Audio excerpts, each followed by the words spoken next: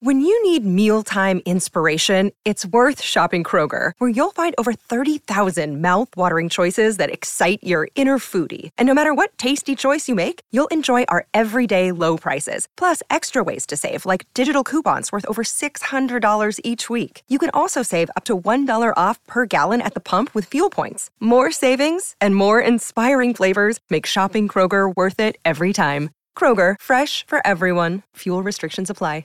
You're listening to a Score North podcast right now, and if you're a business owner, so are your customers. In fact, I could be talking about your business right now, telling the tens of thousands of loyal fans about you and sending them to your business. Find out how you can partner with your favorite Score North podcast. Visit scorenorth.com now and enter keyword partner. Fill out the form, and we'll get in touch with you quickly. Once Phil, Judd, Declan, or others start talking about your company, you'll be amazed at how many fans start showing up. So visit scorenorth.com now and enter keyword partner. Phil Mackey, Judd Zulgad. Both of them sketchy and sometimes slow. Mackey and Judd on 1500 ESPN. Mackey and Judd today, Jamie Watson and Zulgad in the TCL broadcast studios. I want to circle back on what we were just talking about, sir. So you played for this franchise in its previous incarnation for 3 years and have now been the sideline reporter on television for 2 years. In year 2 right now. So here's my question. What is your approach from this vein? Because this in this market can drive me crazy. We have some analysts. Jim Pete on the Wolves is phenomenal. He's great. I sit down to watch a Wolves game, and I'm certainly not Mr. Basketball, but I learn something every game. And he criticizes without crossing lines. I don't think, I'm sure there are sometimes the Wolves aren't super happy with him, but I don't think he's ever gone out of his way to be critical. But if something's going wrong, he'll tell you this is what went wrong. Or if Tibbs plays a guy too much, he'll question that. It's just really, really solid. There are other telecasts that you can figure out in this market where I watch the games and I learn nothing. And I basically learned that what I should do is go to the team's novelty store and buy a pennant and jersey and be happy about it.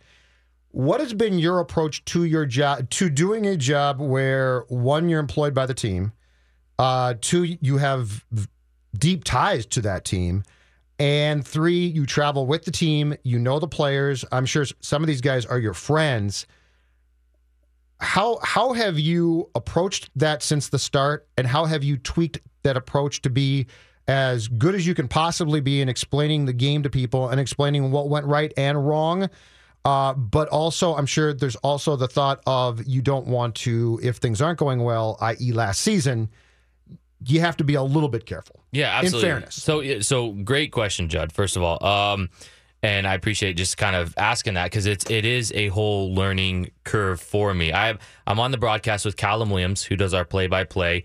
He is, hands down, in my opinion, the best play-by-play broadcaster in all of MLS. He is incredible. I think fans here in this market are very, very lucky to have him call games. And then Kendra D. St. Aubin does the color commentary. But I'm on the sideline, and we do a very open 3-person broadcast where I can chime in. And I'm not a sideline reporter that says something for 30 seconds and then you don't hear me again until the second half. I'll come in probably 10 times a half on things that I'm seeing, things that I'm hearing. And for me, I didn't go to broadcast school.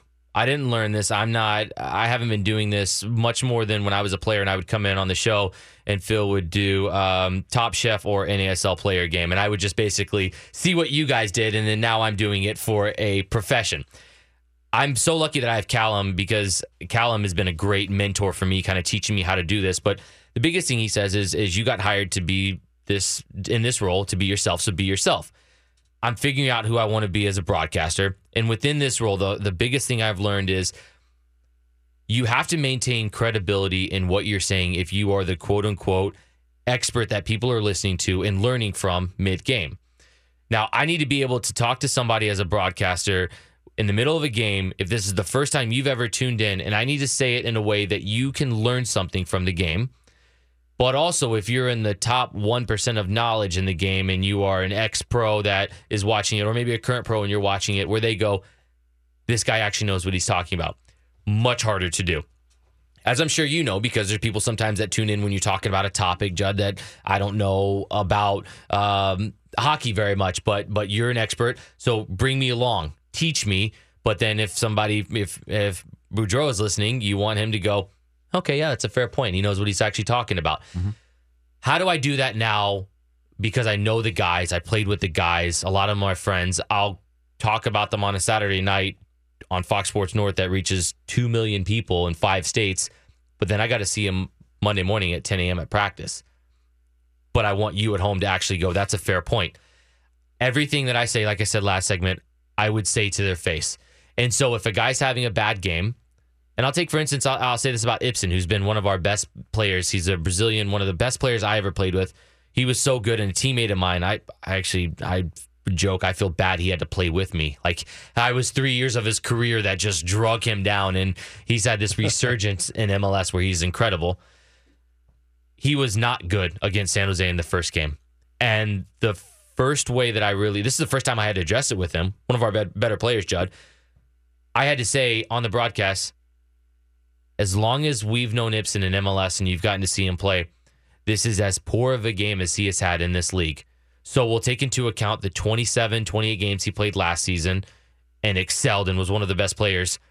This is the kind of performance that you will want to forget from him. He probably won't even watch the tape on because it's a bad game. You throw this one out and you get back at it the next week and you say everything that makes him good where he connects. You talk about the good things that they do and how it's not happening tonight and why that's happening. Maybe the reading of the game is not spot on. Maybe it's a compliment of the other team. Maybe you start to say the other team's playing so well that one of our best players is being neutralized and he's out of the game. And it's almost like this way of saying, it's educating in a sense to say, like, if you're watching this game, he's not just crap. He's not just a bad player. He sucks. No, he's a professional athlete who's had a storied career, much like all these guys are. He's having a bad night, and you need to acknowledge exactly, because nobody in a professional level sucks. If we're really talking about it, even the 12th man on an NBA roster, he doesn't suck. There's 30 teams in the NBA. How many teams? 30 some odd teams in the NBA, 12 guys on a team. So quick math, which I'm not going to do, but I get quick math turns into, let me borrow your fingers. It's a professional athlete. You don't suck. You're having a bad night. And this is what's going wrong. And this is not what's happening. And then he was thinking this mindset to try to pull this off, and it doesn't happen. I think if you can talk about a player who's having a bad night in a way that if they were sat in the same room with you, they would probably watch the tape and go, you're right. I was thinking a variation of this comment that you made. I was trying to do this. This didn't happen. As a player, a former player, I understand for the most part what each person is thinking when they mess up and what they were trying to do. Nobody sets out to mess up. Mm-hmm.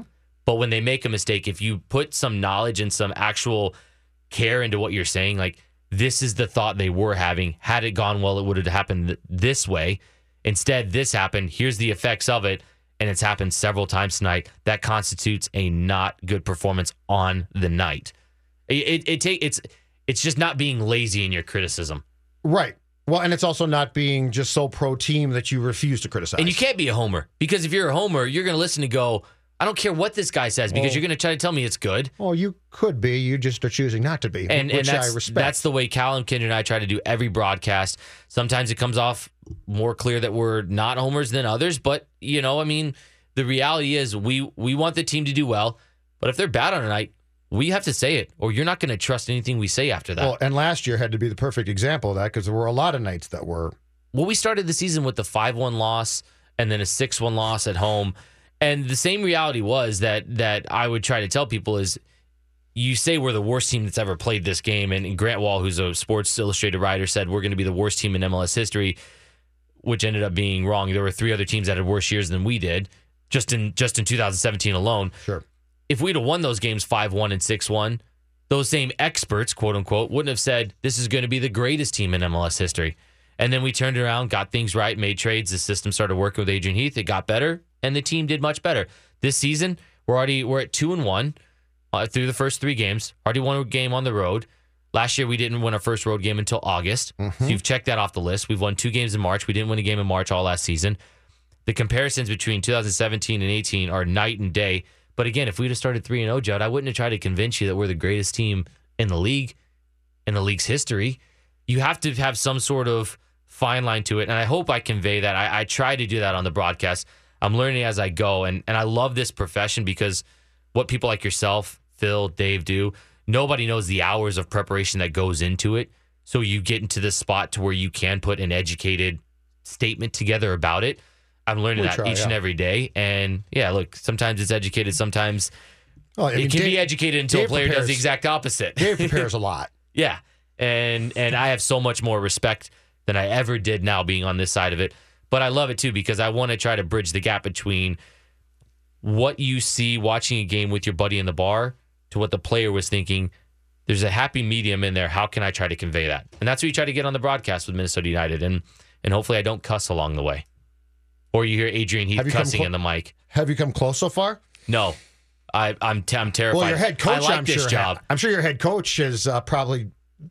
Callum Williams threw it to me one time. He goes, close. I see your coach, Adrian Heath, is very animated on the sideline. Jamie, what's he saying? And it was the most honest response I've ever said. I said, well, Callum, do you want me to tell you or do you want me to keep my job? And it actually got in the middle of Callum's the most professional guy. He was like, I want you to keep your job, but tell me what he's saying. So it had to be a PG-13 version of what it was. But it's deciphering what Adrian says and putting it into a version that I could tell my 2.5-year-old son. He's great, but he strikes me as he's got some tibs to him. Adrian Heath? Yes. Oh, absolutely. Yeah, but I think he's more. I think he's a more fun Tibbs. If you could, he strikes me as. I think if you sat down to have a beer with Tibbs, it would still be very serious. Yes, but Adrian's the opposite. And with Heath, I think it's the yes. That's my point. Is I think he's more fun. If you could choose to have a beer with anybody in the world, he would be in my top 5. And I've had hundreds of beers with him. Have you told him yet? So he came here to interview for that job now, 2 years ago? Yes. Or 2.5 years ago? Have you told him how stupid it was to go to Brits? Why? He stopped in Brits for a pint because it was supposed to be secret, right? Oh, yeah. No, but I'm saying the least low-key thing it's a Burnley. The Higgins brothers who run it are Burnley diehard fans. He is a Burnley legend, I believe. Yeah, absolutely. So, like the last of all the bars in this town to go, and I'm sure he was referred there. But if you're told, hey, Adrian, low-key, just low key it, right? Quiet. Hit a ground round. Hit a Fuddruckers. Brits Pub in downtown Minneapolis is the only place where that man was going to be recognized. Of soccer bars. I mean, yeah. Hey, what's going on? Can I get a pint? Yeah, it's Adrian Heath. Yeah, he didn't pay for a drink all night there. He by the way, genius. He is one of the most charismatic people. And we have a show Tuesday night, 6 to 7, the Adrian Heath show. If you get a chance, that's appointment radio because he is somebody that I almost get scared having an hour long with him. Where sometimes we get in the studios and I know Manny Hill's behind the booth and Dave's seat, we're all like, he's going to forget that like a lot of people are listening and he's just going to keep going because he thinks it's just us three sitting here talking. There's a red button for a reason. Yeah, exactly. They're going to tell you that. It's a great listen. He's one of the most charismatic people who genuinely cares about it. Loves the Twin Cities. You can tell that he does. It's real. It's enthusiastic. And I think that's why people like him so much. But if you ever get a chance to see him out in the public and talk to him, do it because he's the most charismatic guy who, if you're on the fence about soccer, one conversation with the guy and he'll bring you along. He's one of the best ambassadors for the game I've ever met. Is the show going to hit the road like it did last year for a few episodes as well? Because that's a good place to get out and see you guys at work there. Yeah, and we got a chance. Heineken was a great sponsor for us last year. We went and did some great shows last year out and about, and one of them was at Brits. We went downtown. Shocking, I showed up for that one. Yeah, right. That was great of you. We had a great time, and we have some good guests. It's just going to get better and better, and we'll do it again. Thanks to Brad Lane for that and Heineken, our sponsor. Man, it was awesome. We'll do that again this year. Take a break. Chris Wright, CEO of United, will join us at 11:30 for a couple segments. But before we go anywhere, folks, I want to talk to you about my friends at Prime Mortgage Lending and Kent McCullough in particular. If you are looking for a mortgage company, I want you to start with Kent and I want you to start with Prime. And there's a reason for that. This isn't about simply selling you on something. Prime wants to earn your trust. In fact, they would rather earn your trust than sell you a loan. I said that correct. I will repeat it slowly because it might be hard to believe, but it's true. They would rather earn your trust than sell you a loan. That means that while Prime would love to have you as a client, they want to meet with you first. They want to explain their plan to you, and then from there, the decision is up to you. But if you're shopping for a mortgage, you can count on Prime to give you sound advice and straight answers. Here's a for instance. Prime wants to take some of the mystery out of the mortgage process for you. Did you know Prime may be able to put together a program that can pay your closing costs? Yes, pay your closing costs, not just include them in your loan, but actually pay them for you. And here is the way to get hold of Prime and Kent. Just go to their website, goprimewithkent.com. That's goprimewithkent.com. Once again, that's goprimewithkent, Kent.com. Back after this, Mackey and Judd. Watson in for Mackey today. Mackey and Judd are back Man, that sounds good. on 1500 ESPN. And we are in the TCL broadcast studios. Chris Wright, CEO of Minnesota United, to join us shortly. But you know, before we get to football, Dave Harrigan, I think what we should do is some football. I want to mock. I want to mock. All right. What do we have today as far as the mock drafts go? We've got a brand new mock, Judley. This one comes to us from the Big Lead, USA Today Sports. Jason McIntyre, a well-known mocker among mocking circles. This is, let me double check. Oh, this is the 2018 NFL mock draft post-free agency edition. Oh, so this is the real deal. Yes. This isn't messing around. I mean, I'm sure there's some more free agents out there, but you know, all the free agents of relevance, of real substance, have all been scooped up and moved on. Great thought given to this mock draft. Absolutely. So here we go. Wow. I mean, it's just the start of it is unbelievable. You don't see Sam Darnold at the top of this one like you did in yesterday's mocking. Wait, he was throwing in the rain yesterday. He has to go first. And to Cleveland. Apparently he was chucking dimes too, but he doesn't go first overall. In fact, he doesn't even go second. We'll get to him in a little while because number one overall to the Cleveland Browns, quarterback, Wyoming. They're going Josh Allen. Really? Yeah, they're taking the Mel Kiper route. Oh, okay. Anyway, then you've got Saquon Barkley, 2 to the Giants. Then we find... Really? Yes. Yes, they want a running back. Apparently they believe in Eli. They believe that he's got years left. Have they looked at Eli's birth certificate? Yeah, well, you know, if... what do we got here? Barkley and Odell Beckham would give the Giants the third best young running back receiver tandem, which does that matter all that much, I guess, aside from fantasy points? No, it doesn't But good matter. for them. They'll win fantasy games. Sam Darnold, number 3 to the Jets. Bradley Chubb, defensive end. NC State goes to Cleveland at 4. There's Josh Rosen at 5 to Denver. Oh, scroll down a little bit. I'm looking for Case Keenum after 1 year. Baker Mayfield. He goes to 11 to Miami. Let's go all the way to 30, shall we? That just happens to be where the Minnesota Vikings will select out of Boston College edge rusher Harold Landry. I want to mock. I want to mock. So once again, they're not taking an offensive guard; they're taking an edge rusher. Edge rusher, according to McIntyre. Is this the pound of flesh for Zim? If I allow you, Rick Spielman, to sign Cousins for this ridiculously large contract, and by the way, as you know, I hate quarterbacks. You're signing me a nose tackle in Richardson or a 3 technique in Richardson, and you're also giving me an edge rusher in the first round, and we are not going It offense. seems a lot of professional mockers believe exactly what you just said, that Zim will hold the final say when it comes to that first round pick, at least. I also saw today that the Giants have made a trade. They traded Jason Pierre-Paul and some draft picks going to Tampa Bay, I Yes, guess. that is correct. Am I missing something here? Eli Manning is getting old. In a draft that has a lot of potential quarterbacks up high, don't you, Jamie Watson, need to take one? I don't understand. Are you really going to keep putting all your eggs in that basket? You can't. You can't. Pat Shurmur's supposed to be a quarterback guy to develop a quarterback. Well, and he's the perfect guy for it, where it's going to be tough, obviously, transitioning from having him here with the Vikings there. But I think you saw it in Indianapolis when all the eggs were in the Andrew Luck basket, and the injury was worse than everybody thought, and you had Jacoby Brissett, who everyone is saying is going to be great. He's going to be great, but there's been no real development. You haven't seen it's only been Andrew Luck. And then now you put him into the mix, and then the Colts were completely irrelevant this year. And I think if you get into that mindset with the Giants with Eli Manning that it is Eli Manning, it will be Eli Manning, it always will be him. That's naive to think. I would bet a large sum of money that they will draft a quarterback in the first 4 rounds. And if you're Pat Shurmur and you just got the job and you are an offensive coordinator and you are supposedly a quarterback guru, are you really going to show up and say, oh, that's fine, I'll just continue to work with a 7-year-old? That's the first thing he'll probably tell you is, I'd what say, are we doing? No, I got to develop a quarterback. If I'm going to keep my job, I'm not going to keep it because Eli finds the fountain of youth at the tender age of 37 or something like that. And just off memory, but isn't it Geno Smith is the backup quarterback there now? But they also had a third-string guy that they drafted last year, right? They drafted a quarterback. I think they drafted him not high, I don't think, but it's not. I don't think it's a guy that's going to develop. No. And yes, they had Geno Smith. In fact, I think Geno Smith's claim to fame now is didn't he come out as a flat earther a couple weeks ago on Twitter? That's one way.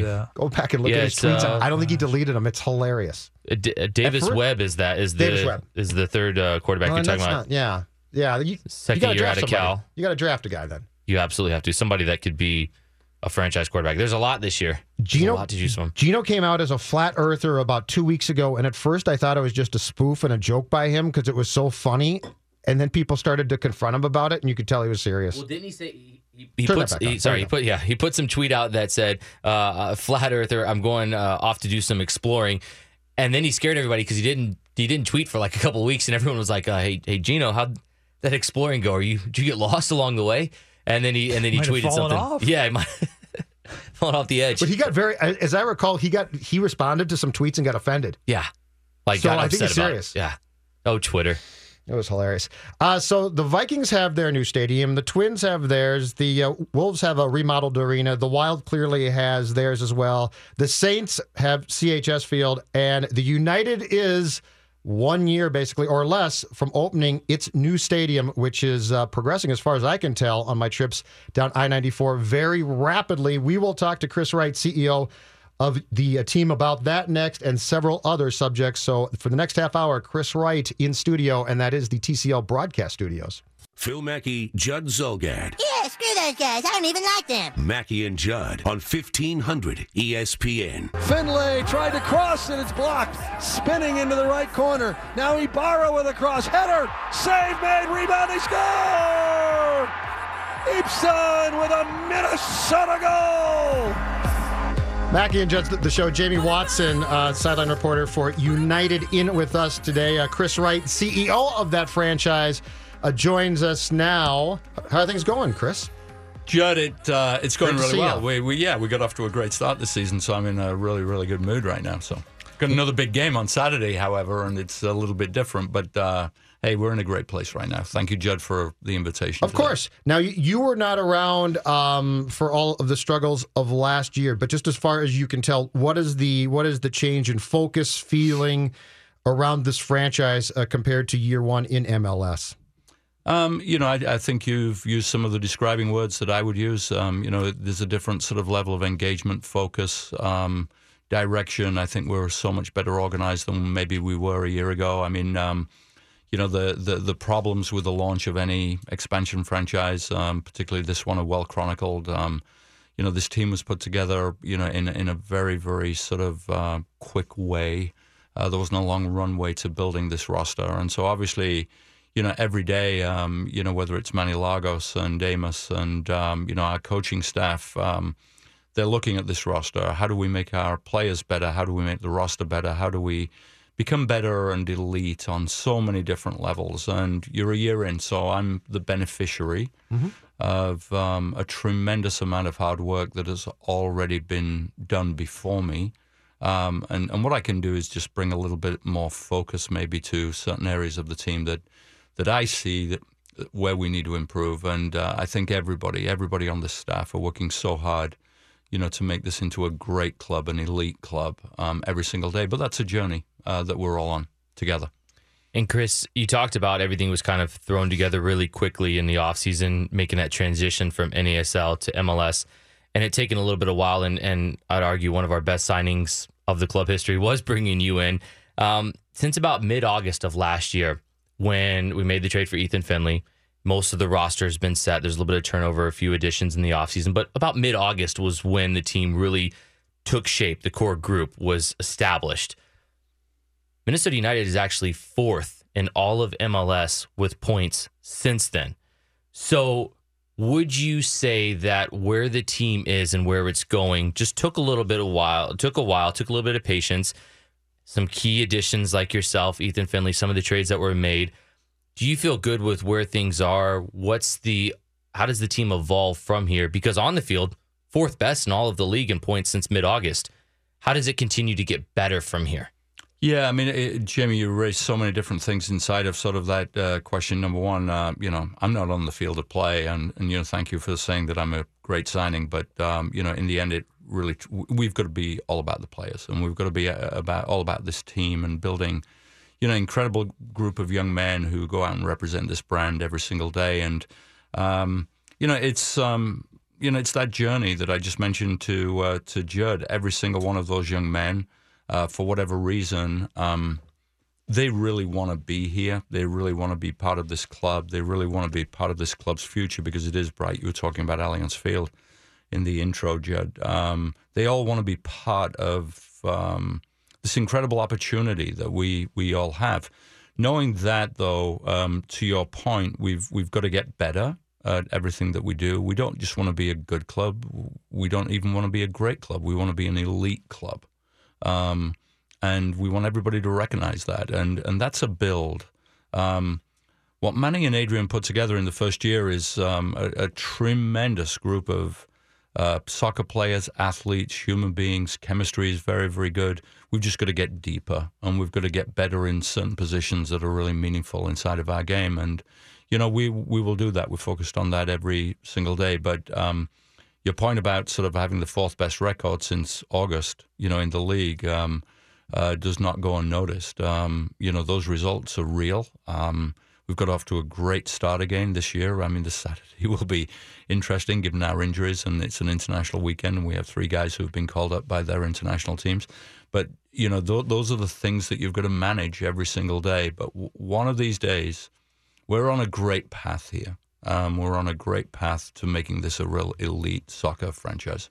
Well, and you're talking about managing every single day. And I know, Judd, I can't believe we've gone this long without talking about Allianz Field, and we'll get to that, I'm sure, probably next. But one thing I wanted to talk to you when we're talking about managing day in and day out, as a CEO of Minnesota United, the business side of things, with your experience with the Timberwolves and with the Lynx, the club has taken on this new transformation in the front office, and you've kind of spearheaded it all, been the captain of the ship with that.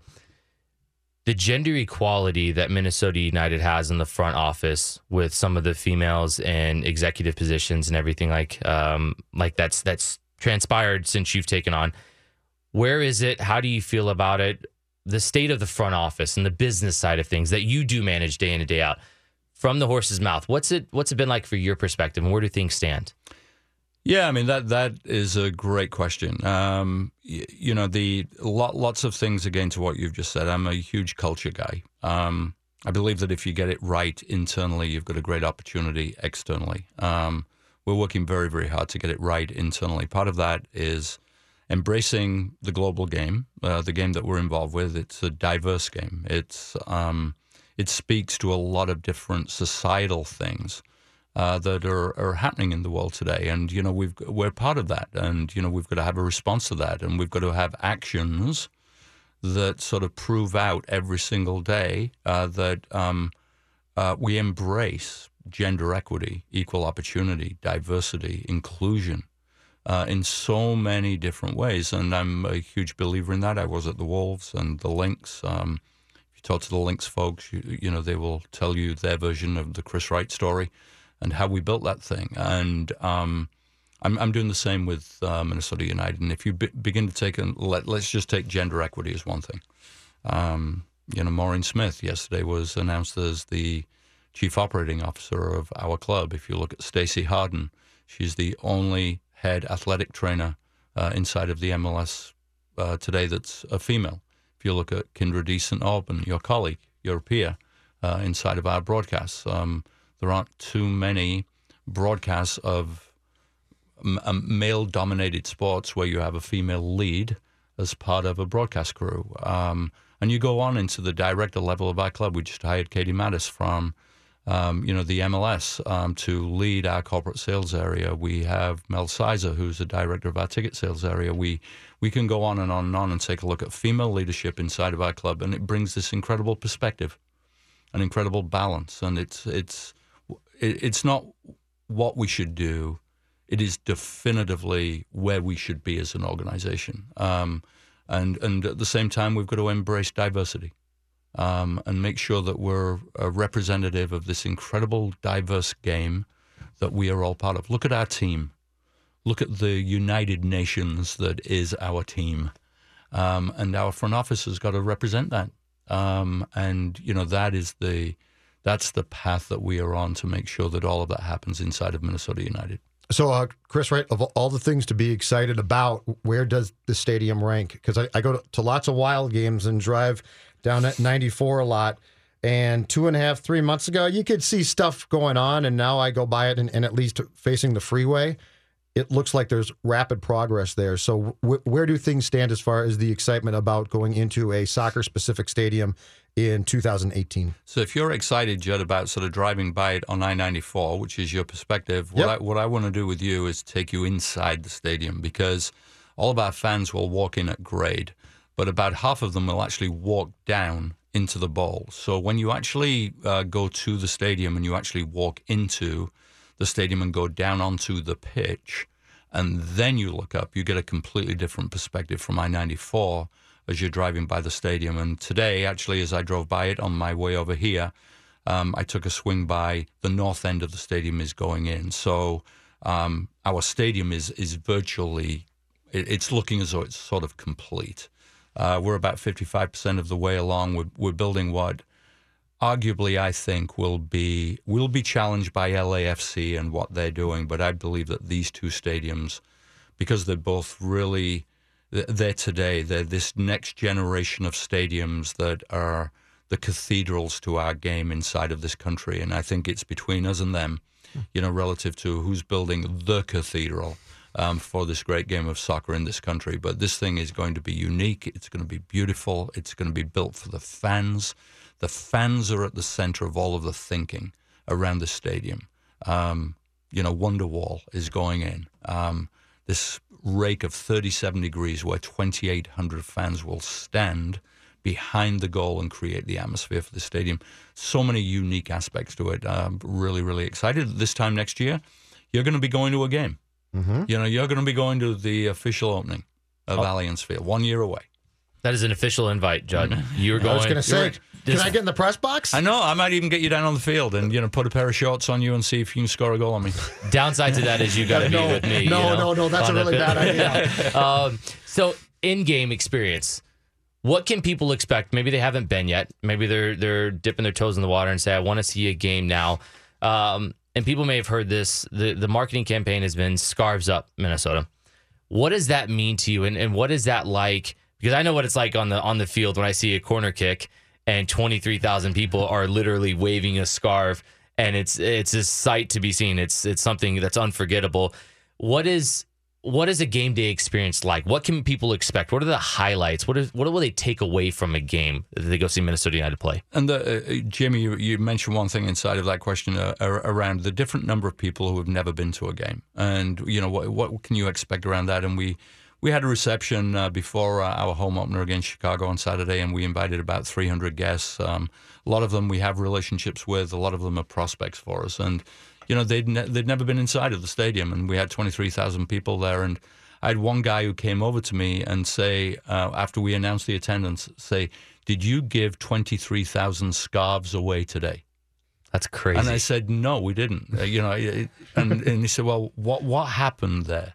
And I said, the scarf is such a tradition inside of our game that it's not a fashion statement. It's a statement around, I love this brand, I love this team. It's a team scarf. And he said, well, what is all this stuff where they wave it over the top of their heads for corner kicks? And I said, that's a tradition. It's around our campaign, but our campaign was built out of the tradition. And so even last year, that's what our fans decided to do at Corner Kicks. I've never seen that anywhere else in the world. I've been involved in this game for 40-odd years, but I've never seen that.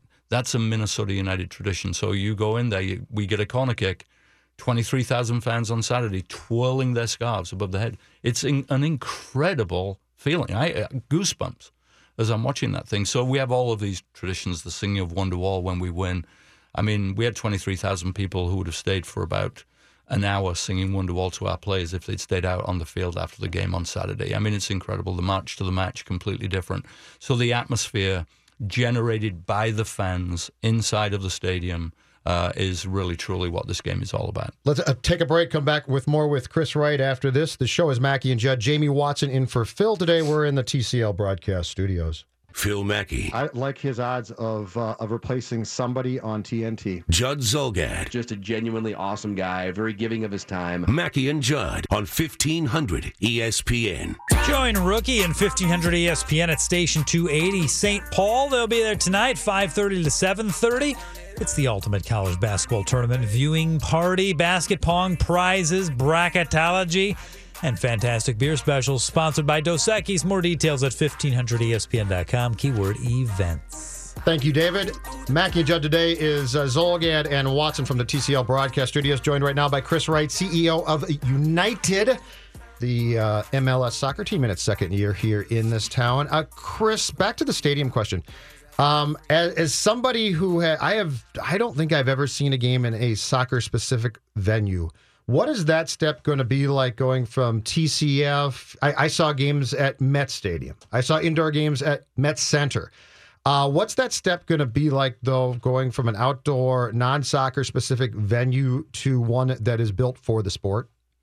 Yeah, I can't remember actually the kicks at the old Met Center. I'm assuming that was grass, but obviously the other stadiums that you mentioned. Met Stadium was grass, but very much built, an erector set, not an attractive place. Yeah, and it was a big sort of football stadium, obviously. But, obviously building a stadium for, the beautiful game, the great game, the global game, it's a grass field, first and foremost. So, talking about walking into the stadium, going down into the bowl, number one, when you walk down there, you're going to walk down onto grass, which is currently being grown in Colorado. It's about 14 inches deep. The roots sort of go down, and then they start to spread out. They get intertwined. They get tight. They mature. We cut that. We roll it up. We stick it on trucks, and we bring it in October. We will lay down, our field. We're growing 2 fields down there. The 20,000 seats that we have an incredible hologram inside of our experience center out in Golden Valley, which judges should come out and take a look at sometime. But inside of that, it shows you how intimate this stadium is as compared to TCF. This stadium basically goes straight up along the sides.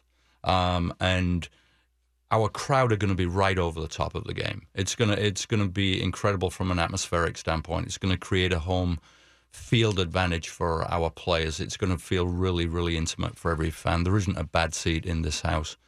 And then you've got Wonderwall on one end. You've got our fan supporter section on one end, 2,800 people standing, chanting, tifos, smoke, flags. It's going to create an incredible atmosphere. On the other end, we have basically a bar that runs the entire length of the goal line. That's into the stadium and outside of the stadium. So, we can produce events on a great lawn outside of that pub. On a weekend, we can have an art fair. We can have a food festival. We can do a kids show. We can do all sorts of different things and have that bar and our team store open. And also, because our team is maybe away when we're programming those events, we can actually show the away game on our board, which faces that end.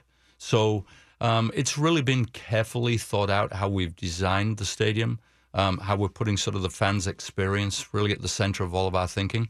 And the fans extend beyond what happens on game day. It also extends into the programming of all of those spaces on a non-game day.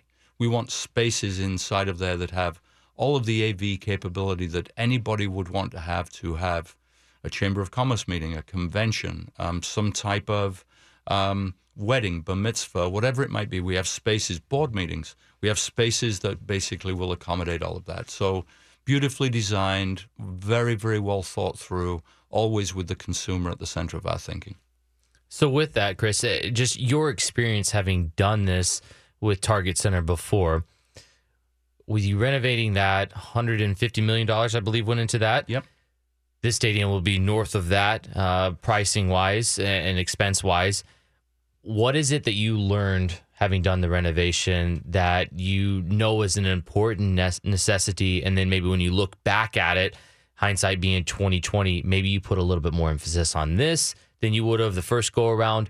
What are some of the things you learned the most as you play Sims with a new stadium and close to $200 million? Yeah, great question. The most important thing is, I think what I've been saying, I'll say it again and then I'll go from there, but you've got to put the fan experience at the center of your thinking. I mean, that's the most important thing. We're expecting a certain level of support for this team to be able to sort of build a business around, this great team that we're building and stadium that we're building, et cetera. This is completely privately financed. There's no public money, involved in the stadium. So it's a different beast completely. But the experience of Target Center is incredible. The issue in the end with Target Center became, how do you most effectively spend $150 million knowing that you could spend an awful lot more? So from a value engineering standpoint, what are the things that are nice to haves but are versus the must haves? And what we decided there, philosophically speaking, was if it touched the fan, we did it. If it didn't touch the fan, we put it over to the side and decided somewhere down the road, how are we going to address all of that? And we've taken that little philosophy to the stadium. If it touches the fan, what are we doing with it and how are we doing it? The rest sort of we'll take care of inside of the budget somewhere. Oh, it's really insightful to hear and really smart when you just step back and you think about how simplistic that is, but yet how important that is. And one of the cool things that Chris does every day is he has an actual whiteboard of how many days until the first day in Allianz Field. 355. You got it. Is that correct? You got it. 355 days until that. 355 days out, 13 days after putting the seats on sale, the premium seats have already sold out. What does that say to you as the CEO for the demand for the product, where things are going, and then what's the state of the union with people being able to be in Allianz Field, and how do they go about that?